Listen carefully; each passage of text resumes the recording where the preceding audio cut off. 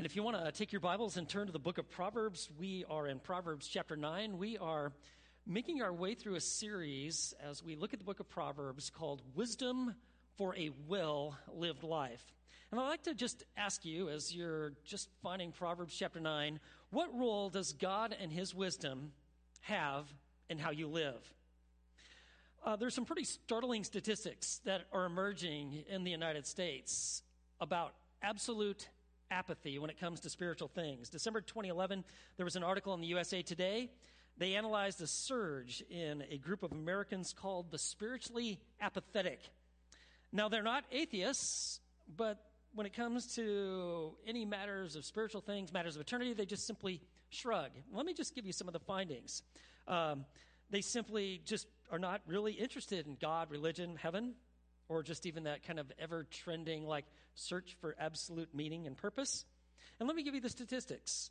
So 44% of respondents told a Baylor University study that they spend no time seeking eternal wisdom. And 19% said it was useless to search for meaning. 46% of respondents told Lifeway Research that they never wonder if they'll go to heaven. And 28% told Lifeway that it's not a major priority in my life to find deeper purpose. One religion professor concluded this, quote, "The real dirty secret of religiosity in America is that there are so many people for whom spiritual interest, thinking about ultimate questions, is just minimal." And so when you look at this just absolute indifference, there is a term that has kind of emerged in American culture, and it's called apatheism. It is the combination of apathy and theism. And what you see with apatheism is that it's not that men or women or these boys and girls are really opposed to God. In fact, it's fine that God could exist. That's not a problem for them. They're not like atheists or agnostic. And furthermore, they actually like the idea of Jesus. And they like a lot of the things that he taught, especially love. It's just that when it really comes down to it, and perhaps of matters of spiritual importance or God leading, guiding, and being really involved in their lives, it simply doesn't matter to them. And it's as if they just don't care. And that is why the text that we're looking at today, Proverbs chapter 9, is so critically important. Because it is going to address those who are the simple, the naive, the apathetic, those who are just kind of wandering around in life.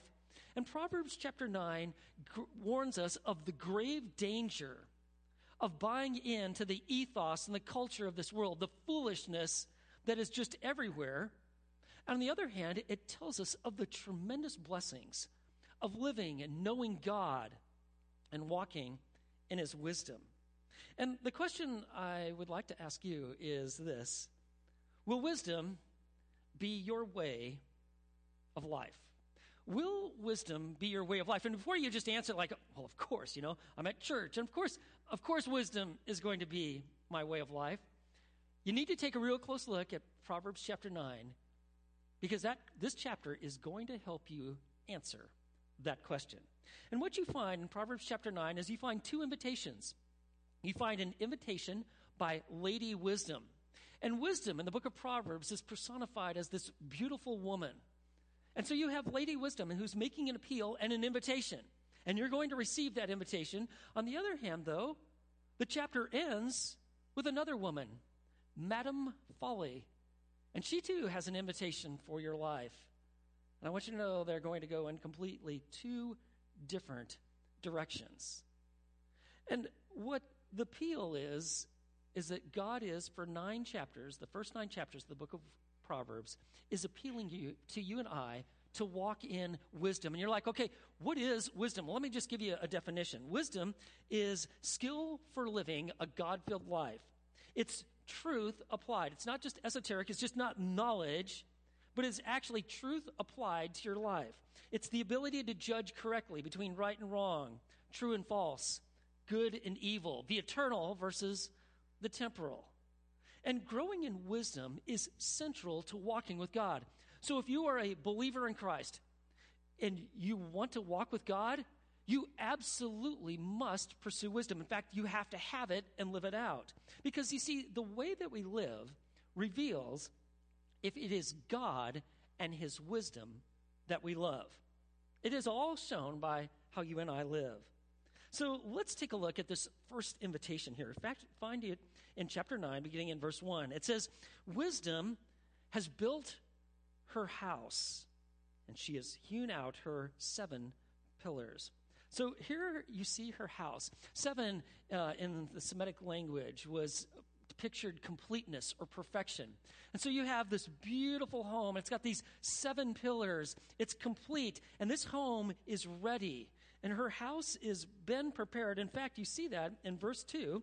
She has prepared her food, and she has mixed her wine, and she has also set her table. So there's this great meal that is taking place here, and all the preparations that are going into it. She's prepared her food. It has the idea that the meat has been already cut, okay? And so actually having freshly cut meat for the Jewish people, like this would be a delicacy, it would only happen at some great feast. And furthermore, it says that she's mixed her wine.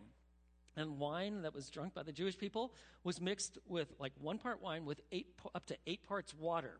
The idea of just drinking undiluted wine was considered barbaric. And this wine would also be mixed with spices to enhance its flavor. And do you see that? She has set her table. I'm sure you do this. When you have like a major gathering, like it's a holiday. Here's a picture of us just this Christmas year. We don't usually eat like this, but I want you to know, like for like a major holiday, we got the family together. Like we're going to bring out all the nice dishes and we're going to make a real special meal. And we're all going to gather together so that we can feast and just enjoy one another's company. I want you to know that that's what wisdom has done. Lady Wisdom has prepared this amazing feast. It's the feast of knowing the goodness of God. It speaks of intimate communion with God. It's refreshment in our relationship with God. And just like you would prepare for a major feast, so Lady Wisdom has prepared a feast of wisdom for those who will accept her invitation.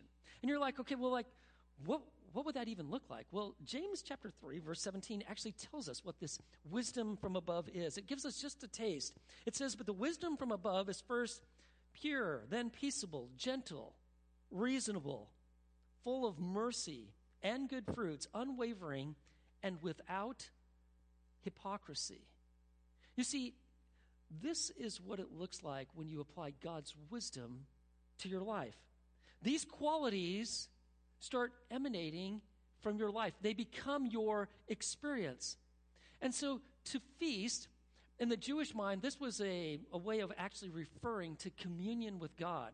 So for instance, they had the Feasts of Israel, right? Or I'm sure you've read Psalm 23. And do you remember that in verse 5? That he prepares a table before me in the presence of my enemy. I may be going through great havoc. There are people that are out for my life. They're trying to destroy me, wherever that might be. But I want you to know that knowing God and communion with him, why he lays out and prepares a table, a feast. And that's the idea. And so Lady Wisdom is prepared. And furthermore, notice then, she sends out the invitation. Verse 3, she has sent out her maidens, and she calls from the tops of the heights of the city. And here she has those who are the messengers who are inviting people to the wisdom. And wisdom, like we saw like in Proverbs chapter 8, she is crying out at the gates of the city.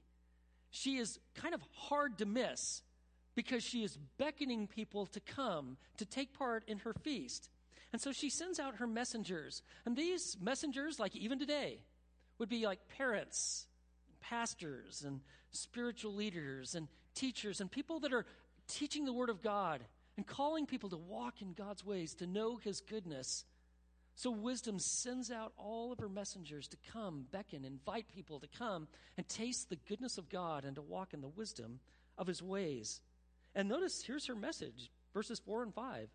Whoever is naive, meaning simple, they're just kind of open-minded. They haven't really made up their way yet on their course. They're impressionable people, and they're prone to go astray.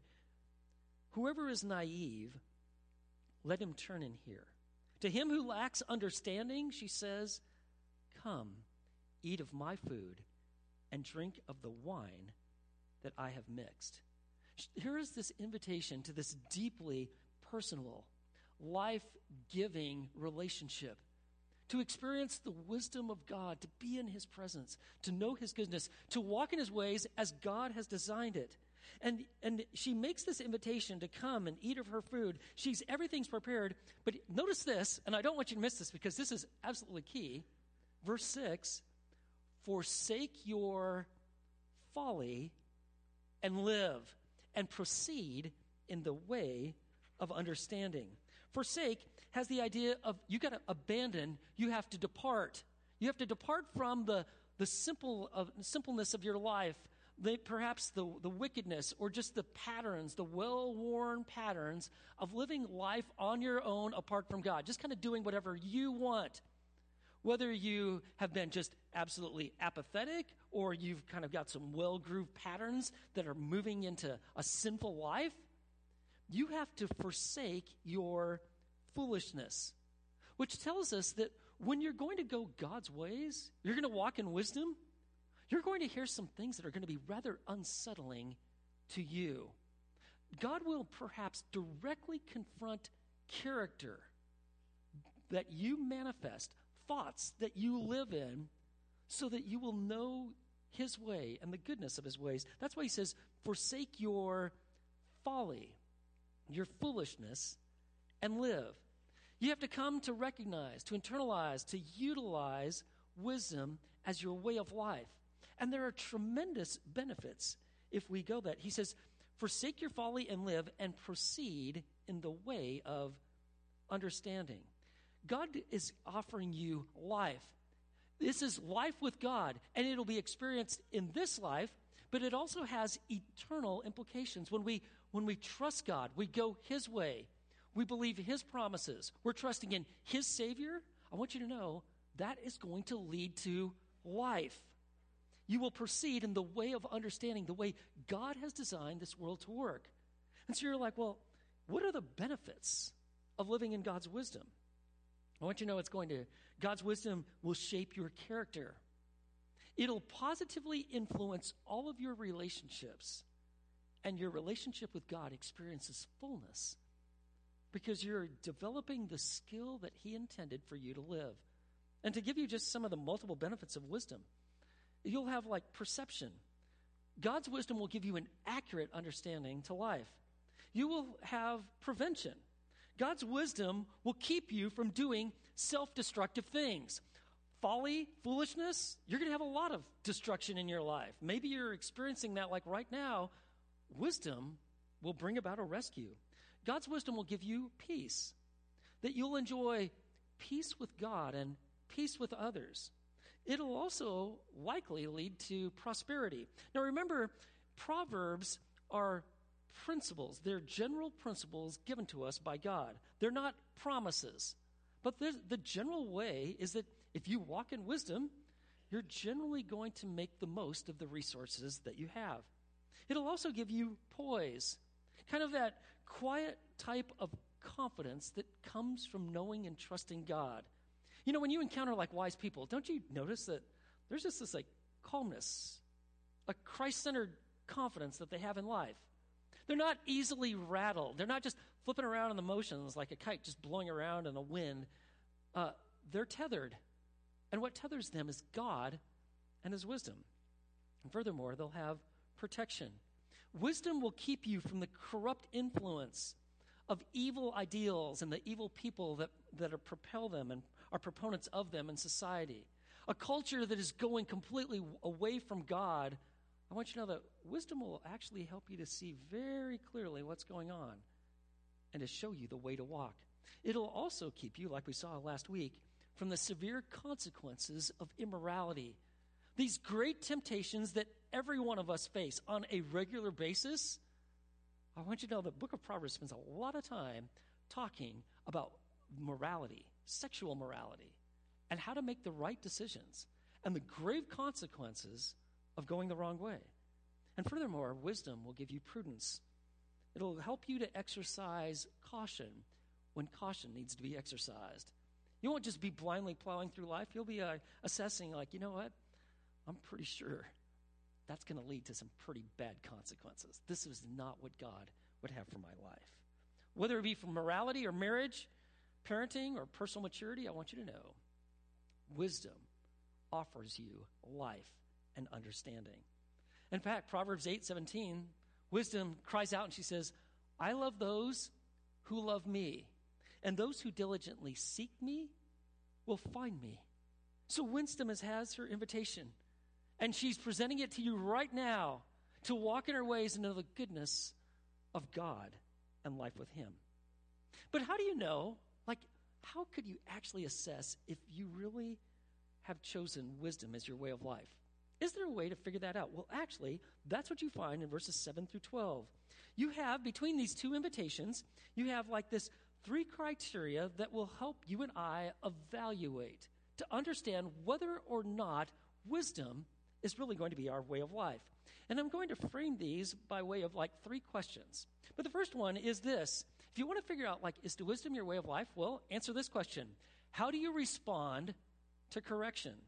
So take a look, beginning in verse 7. He who corrects a scoffer gets dishonor for himself, and he who reproves a wicked man gets insults for himself. Do not reprove a scoffer, or he will hate you. The scoffer is the unteachable person. They're so full of themselves. They're contemptuous. They're just not teachable. And the root of their trouble is pride. That's at the heart of it. And so what happens is the scoffer really is kind of the worst kind of fool because they're going in the wrong direction, and people that love them are trying to help them saying, you're headed toward disaster, but the scoffer, You discuss things, you try to address hard issues, direction in their life, and this is how they'll respond. They'll deflect. They'll what about this? Or you're the problem. They'll distract. They'll move into other directions. Or furthermore, if that's not working, they'll just downright attack you. That's what happens. A scoffer is not teachable. A scoffer does not take responsibility for their actions. It's always someone else. You're the problem. You're the one that's making this happen to me. They never take responsibility. And furthermore, they're really good at blaming others. That's why the scoffer is kind of the worst kind of fool.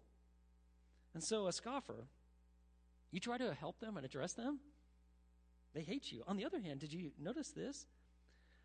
He says, verse 8, do not reprove a scoffer or he will hate you.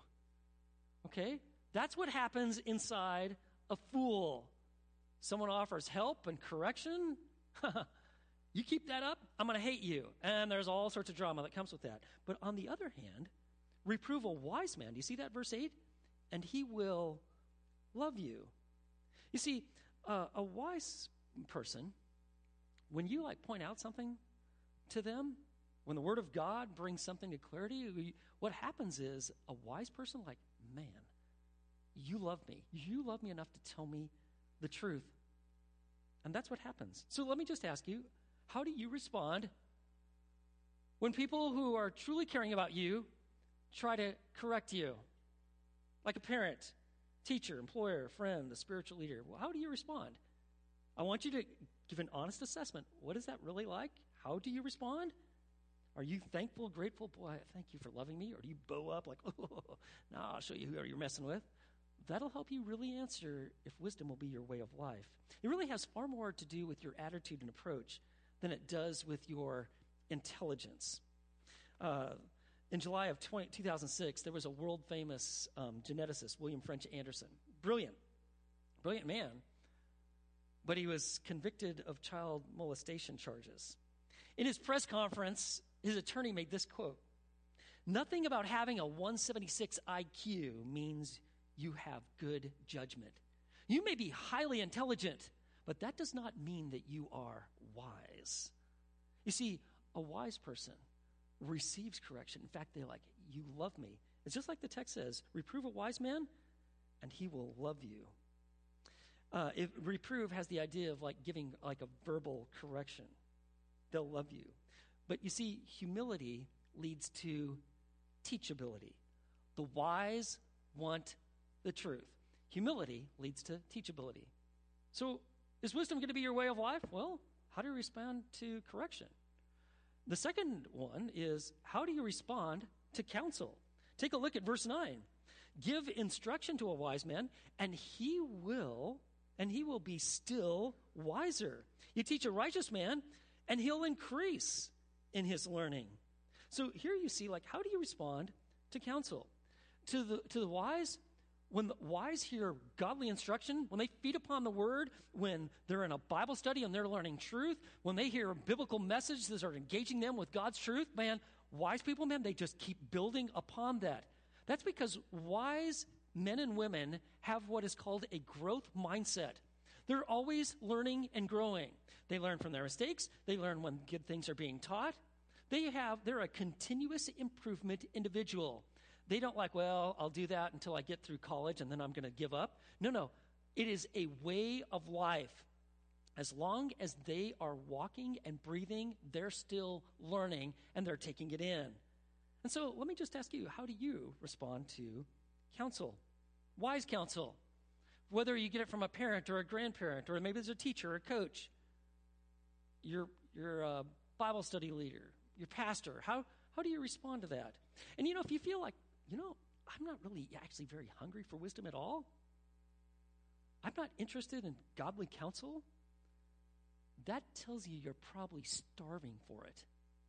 It tells you that what you're feeding your soul is the fare that this world and the culture is giving you. And it's just a part of your life. And that's where you find understanding. That shapes your perception. That helps you understand right and wrong. That's the things that really shape what you value and is really guiding your priorities. If you're not interested in God's wisdom, it's likely because you're starving from it. Is wisdom going to be your way of life? Well, how do you respond to counsel? And then the third is, how do you respond to the Creator? And this really is the theme of the book of Proverbs. It's found in verse 10. The fear of the Lord is the beginning of wisdom, and the knowledge of the Holy One is understanding. The fear of the Lord, it is a reverential awe. It's a recognition that God is absolutely all-powerful. In fact, it is dangerous not to be trusting and fearing and walking the Lord. That is putting you in the path of direct confrontation with the living God. It's not just a cowering fear like you just hate God or, but it's the idea that, he is all-powerful. And he is so good and he is so great. And it fills me with such awe that I want to walk in his ways. The fear of the Lord is the beginning of wisdom, because the fear of the Lord is humility. And humility leads to teachability. God, teach me your ways. And so the fear of the Lord is the beginning of wisdom, and the knowledge of the Holy One. The more you know about God and who he really is, that leads to understanding in your life because you want to learn and walk in his ways. In fact, he says, notice what he says in verse 11, for by me your days will be multiplied and years of life will be added to you. God gives wisdom, skill for living. Knowledge is understanding how life really works according to the designer. And skill is living actually out the life that God intended.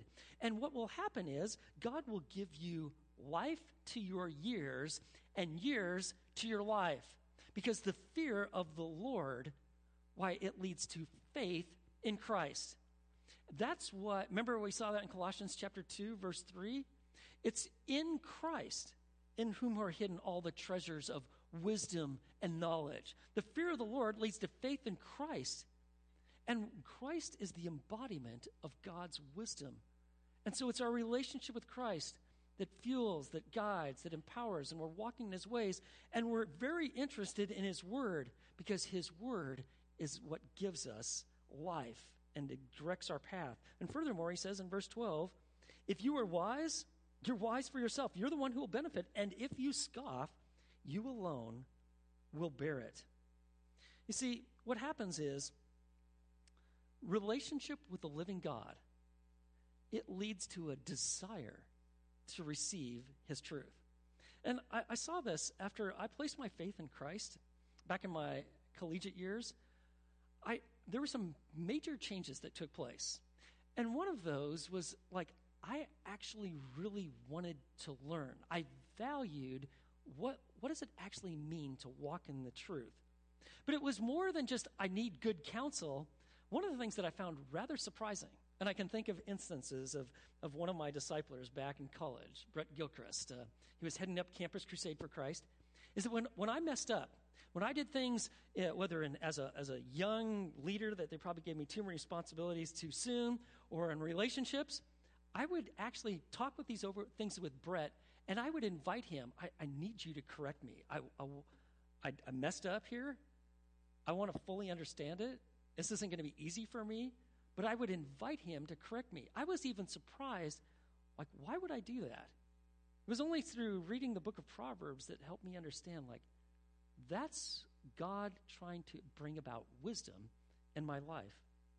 It's like Proverbs chapter 1, verse 7 says, the fear of the Lord is the beginning of knowledge, but fools despise wisdom and understanding. So we will either immerse ourselves in God and his wisdom, or we're going to just buy into the foolishness of this culture. And you're like, well, how do you just gain wisdom? If the fear of the Lord is the beginning of wisdom, how do you gain this wisdom? God has given us his wisdom in this book. He is giving you the invitation, even at this very present moment. Please take wisdom, walk in God's ways, know his goodness, his grace. It's a banquet full of joy, help in all of our problems, and we got them, right? But the question is, will you receive it?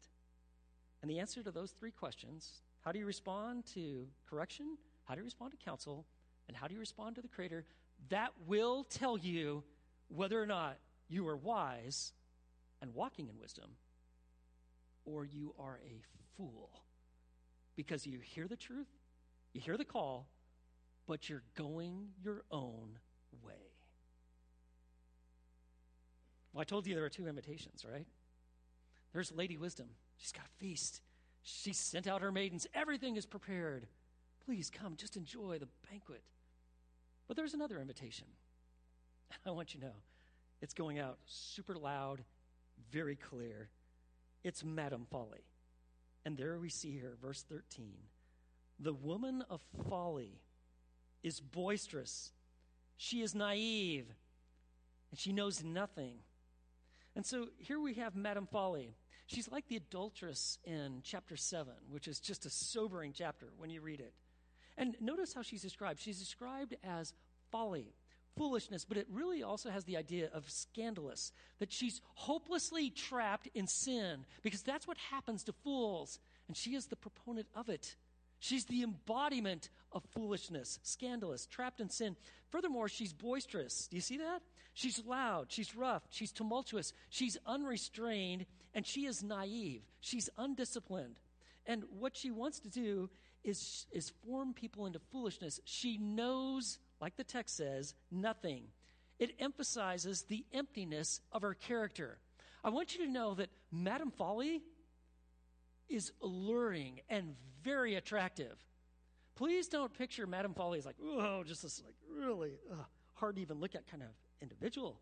Oh, no. Madam Folly, it's beauty. At least it sure seems that way. She is enticing and inviting. And notice, she's at work. She's also got a call that's going out. Unlike Lady Wisdom, who's prepared this just sumptuous feast, her fare is a little different. She's going to go in a little different direction. Look at verse 14. She doesn't send out her emissaries and her representative. No, she sits at the doorway of her house on the seat by the high places of the city, where all the action is, where all the people are. So she sits. She's bellowing and beckoning. She's got an invitation. She is calling out to those, verse 15, who pass by, who are making their paths straight. Whether they're incidentally or just intentionally trying to make their path straight, it doesn't matter. She's calling out. She's beckoning. She's got an invitation. And you're like, well, what is she actually calling them out? What does she want them to do? verse 16, she says, whoever is naive, you're simple, you're not sure, you're trying to figure out life, you don't know what to do, you're a little apathetic.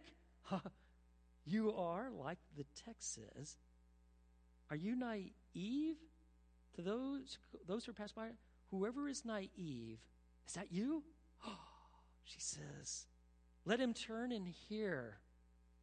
And to him who lacks understanding, she's got an invitation. Do you lack understanding? You're not really sure what to do with your life or where to go or how it all works out? Just not sure whether you're in your teenage years, 20s, 30s, your 60s, 70s. You're just not sure. She says, please, I've got everything you need. Please accept my invitation. What is her message? Her message is simply this. Stolen water, verse 17, is sweet. And bread eaten in secret is pleasant. Far from some sumptuous meal. I mean, it's like bread and water. But there's more that's going on here. You see what she's doing. She is promoting the attractiveness of what is forbidden. Stolen water in Proverbs chapter 5 speaks of like sexual relationships. And it's drinking of water has the idea of being involved in that scenario with another man's wife, whether present or future. You are sexually immoral. And this bread eaten in secret speaks of unethical actions or criminal conspiracies. Like you see like in Proverbs chapter 4, you see this as kind of the culmination of some of the themes. It's the bread of wickedness. She's saying, hey, I have something for you. And the allurement is what is forbidden. Forbidden. It's like there's something about humanity that we are drawn to things that are wrong. When there is a prohibition that goes up, what it does, it kind of stirs up a desire like for that, right? And we know that it's wrong, but it's awfully enticing, right? And it's just what Madame Folly is doing is she's appealing to our depraved humanity.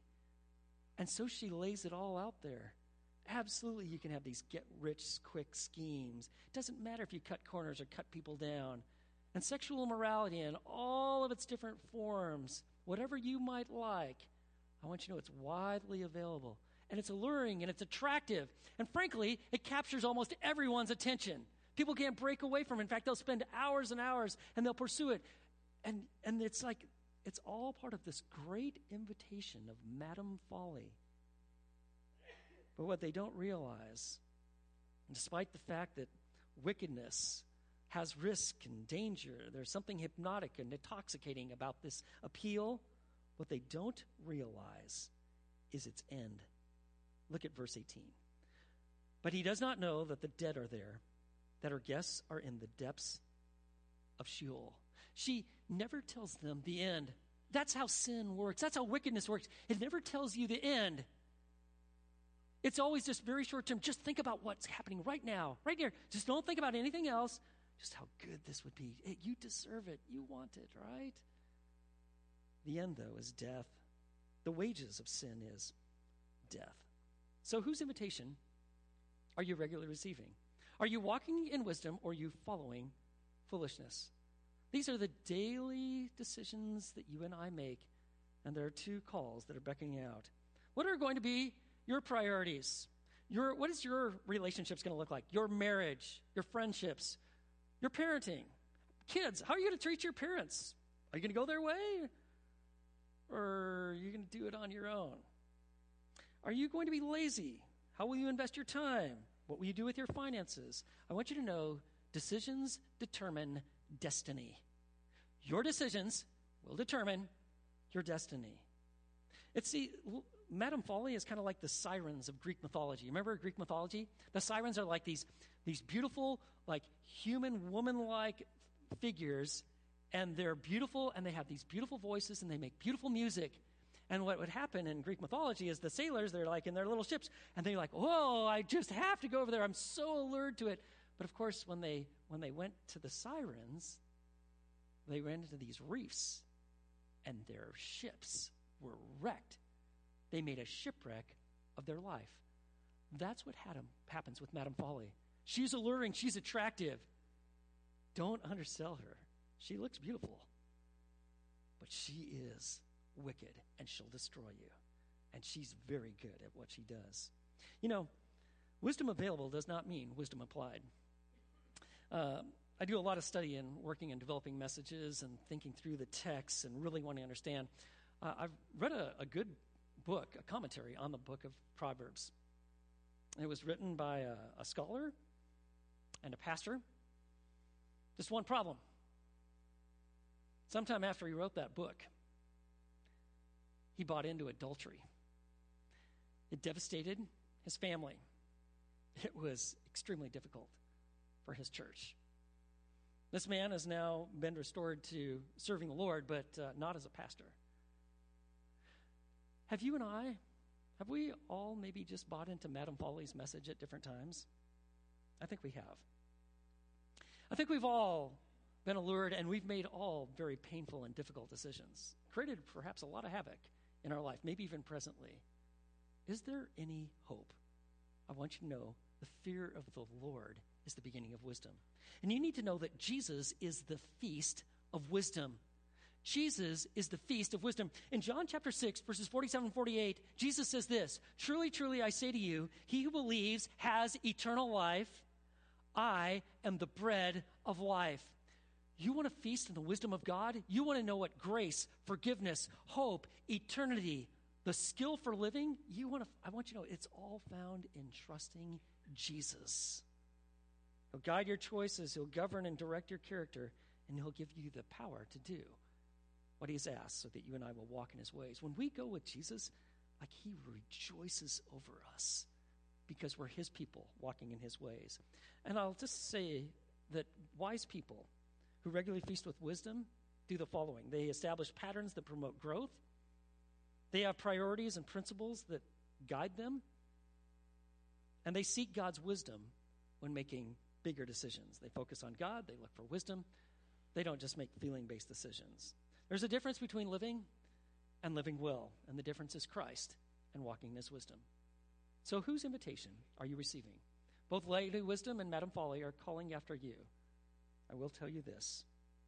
The way that you live, it will actually show whether it's God and his wisdom that you love. Let's pray. Lord, we thank you for your words, especially Proverbs chapter 9. It paints it with such clarity. In fact, you help us to really understand if we're really walking with you and in your wisdom.